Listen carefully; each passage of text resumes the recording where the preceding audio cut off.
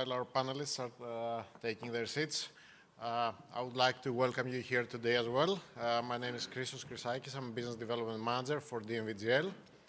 And the topic of this panel is, we think, a very hot topic these days, navigating the new world of marine fuels 2020 and beyond. And we all know that time for implementation for the sulfur cap is very short, less than a year now. There are several uncertainties still, which makes the transition even more challenging, and there is not one solution fits all. So will have to be evaluated on a case by shipping companies. So for that, and hoping to give you some clarity, we have three excellent speakers with us who actually I think they will spend the rest of the year talking about this topic, but they will have to limit themselves to 35 minutes today. First, Armelle Berneol from ExxonMobil. She's a marine fuels technical advisor. She has a long experience with ExxonMobil and also has experience as a seafarer. So I think she's very well suited to help us understand the fuel side of things. Next, we have Diomidis Stamoulis, Senior Manager from Hellenic Petroleum, also with a long career in the refining industry. So we can have the refining aspect. And finally, Steve B., Group Commercial and Business Development Director from Veritas Petroleum Services. So we also can understand a little bit more about testing of fuels and what we need to be careful about. So with that, I would like to start with some questions. And maybe the first question that comes to mind is that everyone is wondering what is going to be the fuel mix in 2020, in January 2020. What kind of fuels are we going to be using? Is it going to be more 0.1%, 0.5%, distillates, residual? Is there something you would like to say on that? Maybe we can start with you, Armelle, and then... Yes, first of all, good morning, everyone. At ExxonMobil, we strongly believe that we are heading towards a multi-fuel future, given the requirement to reach the 0.50% sulfur content.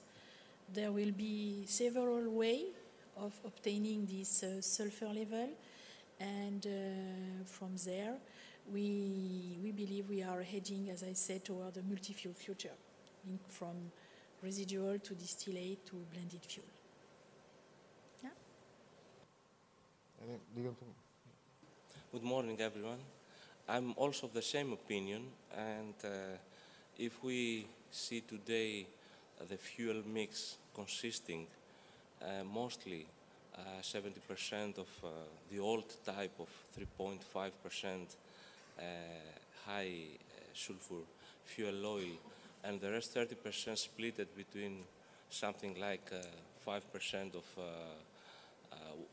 low sulfur fuel oil and 25% distillates, I can say we are moving to a future that these percentages are going to change in a direction where distillates will prevail more in that available fuel for shipping, probably will account for something between 40 and 50% of the future fuel, and the rest will be a mixture depending on the selection of the shippers to replace their fuel or continue use the high sulfur fuel with some scrubbing equipment, will be probably split half and half, say 25%, 25% between a high sulfur grade and the new 0.5% sulfur grade.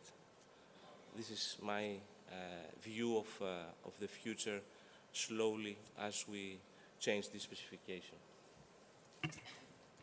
Morning, everybody. I think, again, I concur obviously with my fellow panelists here. I think the fuel mix is still unknown, certainly with respect to absolute values.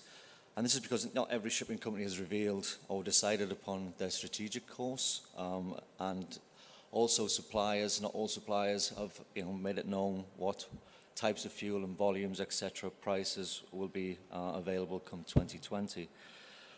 So really, all we can simply state is that it is going to be a mix of HFO used with scrubbers, 0.5% sulfur fuels and fuel blends, distillates, some LNG, and obviously in the ECAs, 0.1% sulfur fuels and distillates.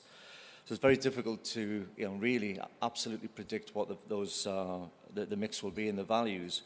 What I can inform you is obviously as we have 4 laboratories across the world, one in Asia, one in the Middle East, one here in Europe, and one in the States, we have seen a change in the fuel types that we're being asked to test. The latest picture, just to give you an overall view, is that we're currently testing around about 56% of our samples are residual, about 40% are distillates, and about 4% are the 0.1% sulfur fuels.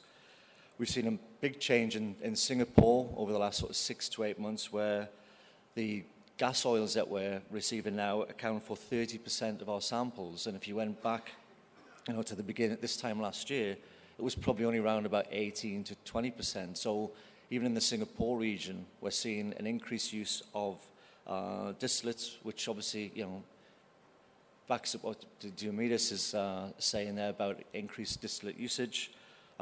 Here in Europe, we're seeing about 9% of our samples are 0.1% sulfur, and the mix between HFO and gas oils as sample submissions are pretty equal, about 46% HFO and 45% MGO.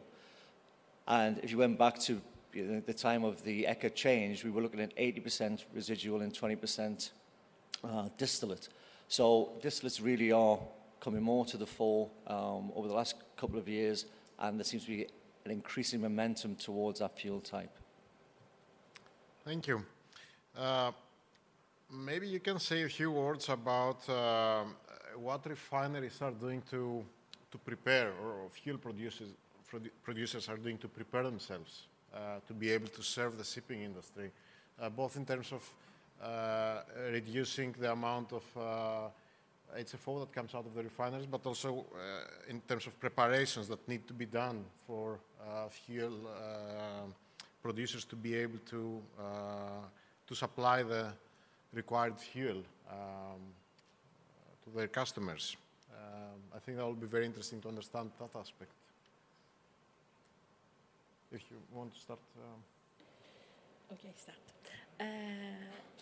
How we are preparing for IMO 2020, January 1st, I would say first you need to know that we have started already several years ago to be ready for January 1st. And I want to say the idea is not to be ready for January 1st, but before that. Because if we want the vessel at sea being compliant on January 1st, they will have to prepare first. We suppose they are currently preparing, and they will have to organize their implementation plan, as it's called by IMO, to ensure the compliance on January 1st. So meaning, if the choice is to go to a 0.50% fuel as a compliance option, this option will have to be worked, I would say, fourth quarter 2019. So us, we are preparing to be ready, I would say, fourth quarter 2019, to be able to deliver this new 0.50% sulfur fuel. And in your question, it was about how we are preparing. I would say each refinery is different. It had been a screen on available streams that could meet the 0.50 sulfur cap, refinery by refinery. Currently, very often we are stating that there is no two sister refinery, as we can have some sister ship vessels. So from one refinery to another, it will be potentially very different type of fuel that will be available to reach the 0.50. and different way of obtaining this sulfur content. That may vary from the crude selection up to the different type of units that are available within the refinery. This is for me. More or less, we follow a similar route. We know that we have to be ready before the implementation of the new specification.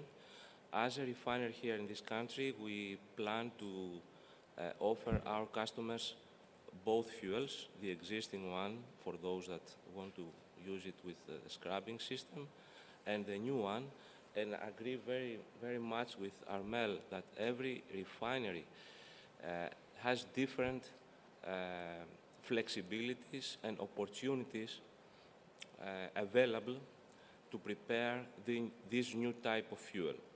One of them is to start from materials, crude oil, that contains less sulfur and go all the way down and produce a mixture of some heavy residual with some diluent in order to obtain the specification. Another one is to desulfurize some of the components during the process. This gives a big variety of final products, and this is what makes us very cautious for the final product, because we have to be very careful.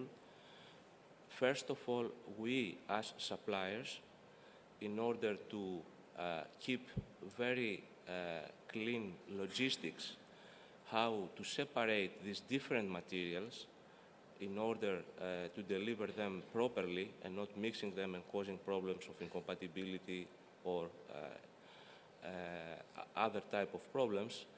So this requires a long-term preparation, studies and tests, and a well-planned logistics system in order to be prepared at time and with safety.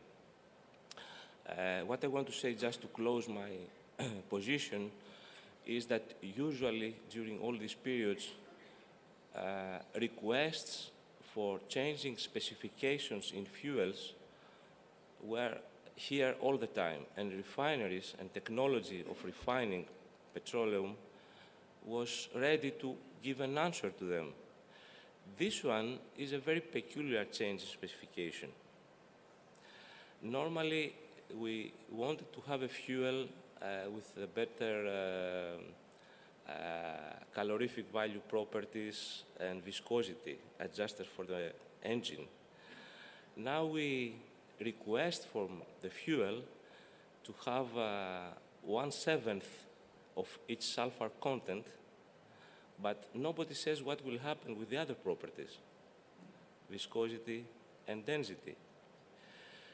This, in principle, gives a lot of possibilities to achieve this sulfur specification, but does not guarantee how to get out of trouble with the variety of the products that will result just because of that. And this is something that requires from all of us to be in close cooperation. This is what I want to say. Steve, do you want to make some comments, or should I start with I can make just a brief comment on, obviously we're not refiners, we have no influence on the fuels that come out, but what we can do is, and what we have been doing, is certainly working on R&D programs with proposed new formulations, etc., just to try and ensure and give more information that the fuels will be compliant and fit for purpose. If you agree, perhaps I can add something on that one. Fully agree with your comment, Diomidis, that the fact that today, from a refiner perspective, the first objective was to reach the 0.50% sulfur content. Meaning when we have done some screening within our refinery, the first objective was to find a stream that can meet the sulfur content. But what we have done, and so not nobody have said that.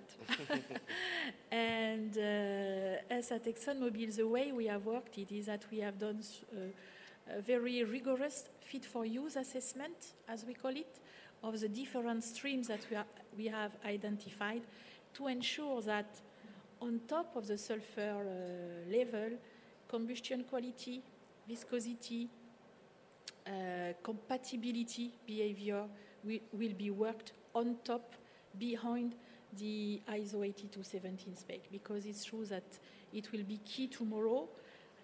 There is, I would say, in brackets, plenty of low sulfur stream available in the refinery if we want. Now the next step is to ensure they will burn properly in an engine. Thank you.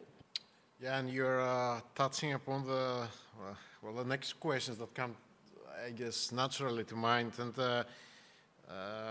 but maybe before going directly into that, you talked about different refinery technologies, also refineries that are no sister refineries, and also that everything depends very much on the crude that you have to start with.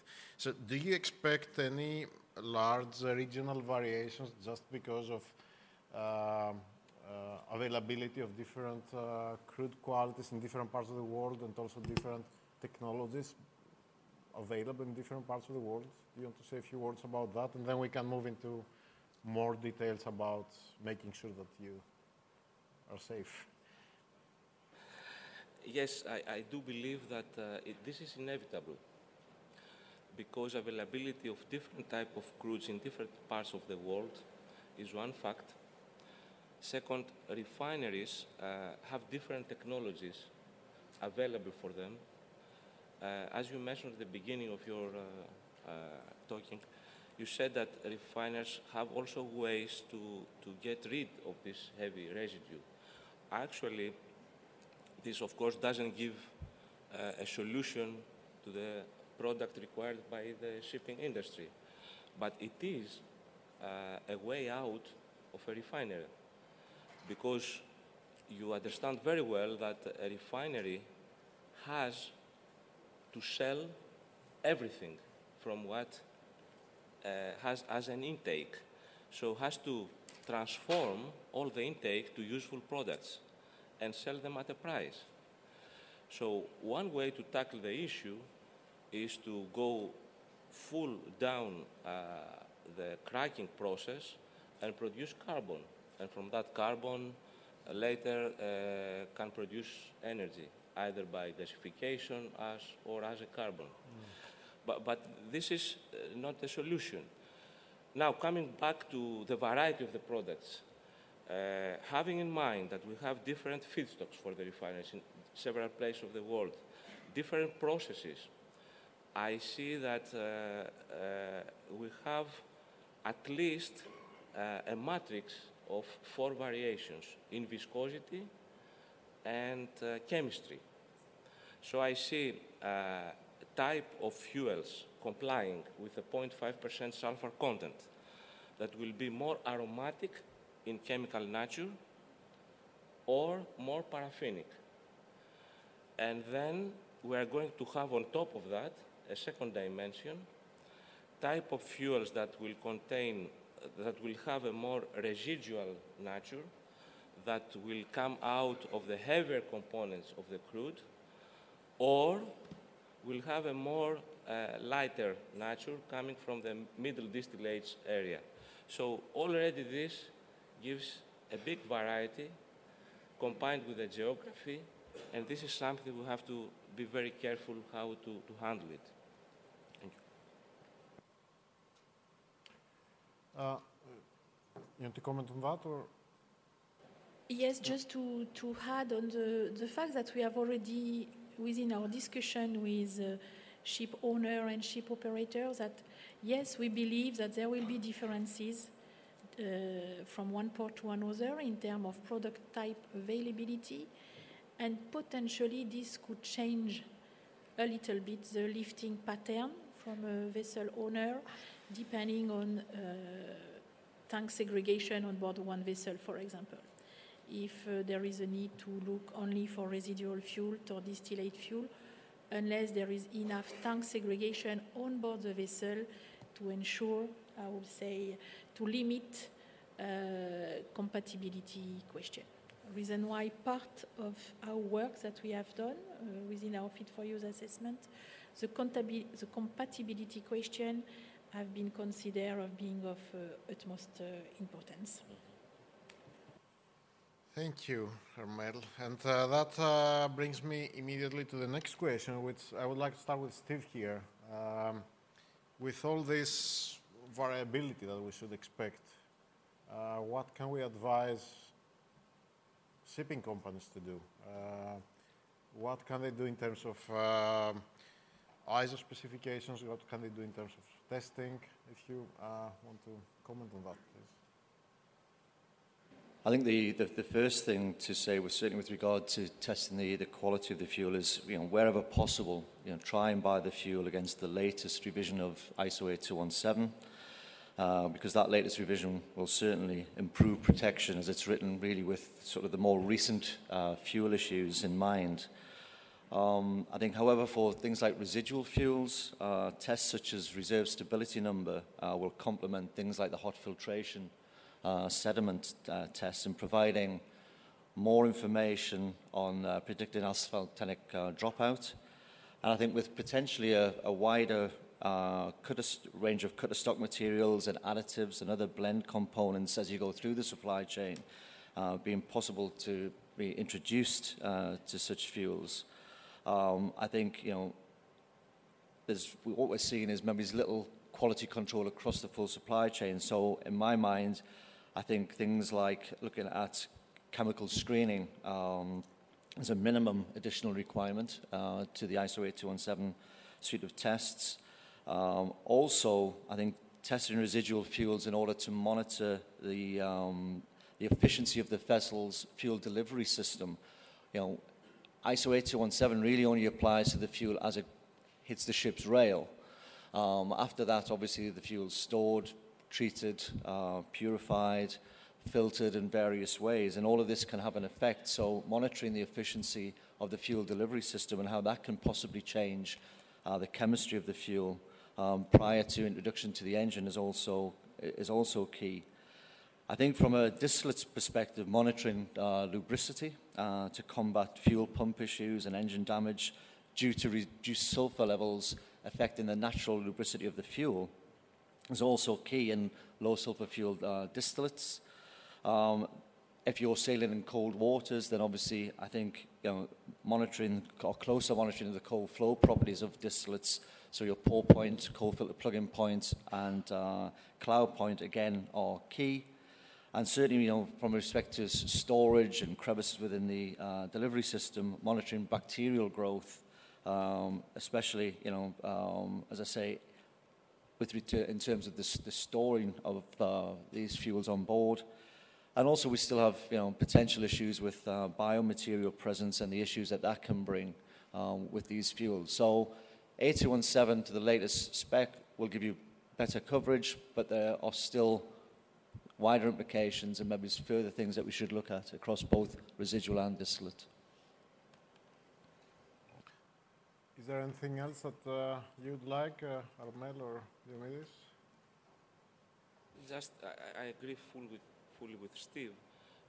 It's very crucial, the handling processes we need to establish in this new era of this low sulfur fuel. Until now, we had a product that more or less was similar. So interchanging was easier. Now having this variety is very crucial to plan and organize storaging, transportation, and pre-treatment of the feed to the engine. Maybe engines are versatile and can handle a lot of fuels, but still we need to respect the requirements for that. And this is important.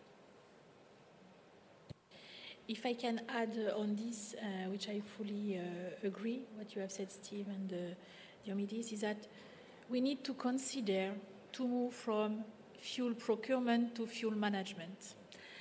Because tomorrow, the crew on board the vessel, depending the tank segregation they will have available, depending their, I would say, the call they will have to do in the different ports, potentially there will be a need to manage, to have really a fuel management to understand what will be the next port of call where the fuel type that will suit the tank segregation on board will be available. Meaning that if today potentially we purchase the fuel when we need the fuel, tomorrow there will be a need to have a fuel management considering the 2 or the 3rd port where we will have to make a bunker for this particular vessel and to think about it. So really, as mentioned by you, Steve, ISO 8217, the latest specification is crucial first in terms of product quality, then to ensure that stability, compatibility, and combustion properties of the fuel have been worked from your supplier, and to ensure that the crew is fully aware of what is arriving on board the vessel and what they will have to handle in terms of treatment. Because the treatment of the fuel is key. We call it at ExxonMobil from time to time a good housekeeping from the time the fuel is reaching the storage tank up to the service tank before entering the engine. This is where certainly tomorrow the crew on board the vessel will have to have either an increased knowledge compared to what they can have today on fuel characteristics and properties. And just to continue a little bit on that, you talked about the role of crew on board, but what do you see the role of onshore personnel being on that, or bunkering departments? Can you make some comments about that?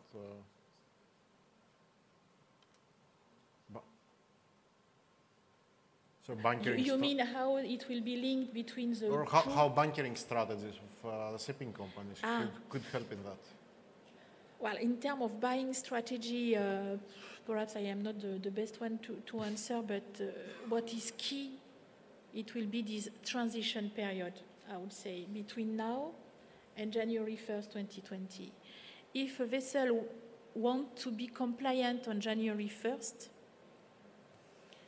the implementation plan should more or less be already in place, and the crew on board the vessel, linked with the onshore personnel, I would say, as a bunkering strategy, they should already know or have already worked the transition plan in terms of tank cleaning. Needed, yes, no. This will depend tank by tank on each vessel. It can vary very different on a big proportion if we are speaking of a brand new vessel going out of the shipyard, or if we are discussing of a 10-year-old vessel with some storage tank having a kind of aerobies that have been built for 10 years potentially. I can share with you a recent example that was shared with us during last conference, where in terms of preparation, a vessel owner have started to make some analysis of the aerobie on board the storage tank. And in one of its tanks, they have found a level of aluminum silicon, because this is a characteristic we haven't yet discussed in detail, but the level of aluminum silicon in this storage tank was 20,000 ppm. So meaning, if you are not cleaning this tank before loading a 0.50% sulfur fuel, which can be, for example, a distillate fuel, which will have a kind of cleaning effect, you will clean the tank and with the distillate fuel, yes, and potentially have all this heavy stuff at the bottom of the tank reaching your filtering system, your centrifuge, and with a 20,000 ppm level of aluminium, there is a big risk for your engine. So you see, the bunkering strategy, I would think that today it's more to focus on the transition plan vessel by vessel, tank by tank, This is how I see it for today. If I just add to what Armel was saying, certainly on the subject of CAT fines, if we go back to 2013, 2014, when we had the 1% sulphur limit in the ECHAs, we saw a lot of issues with fuel quality in respect to residuals, where almost 1 in 3 showed at least one off-specification parameter within ISO 8217. And it was due to, obviously, a very high level of a blending of that fuel type. So as we go towards, obviously, the 0.5% sulphur, 0.5% sulphur isn't too far away from 1%. And we are anticipating blended residual distillates to maybe exhibit maybe higher CAT fine properties. And again, it adds sort of more credence to the fuel system checks within a vessel's fuel delivery system, to ensure that we do remove these potentially higher levels of CAT fines as part of that process. So I just wanted to add that to Armel's comments on CAT fines.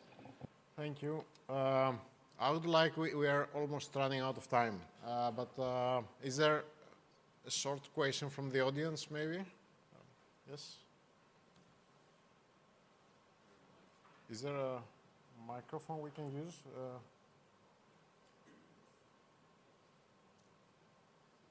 Or maybe if you can ask a question, and please repeat the question.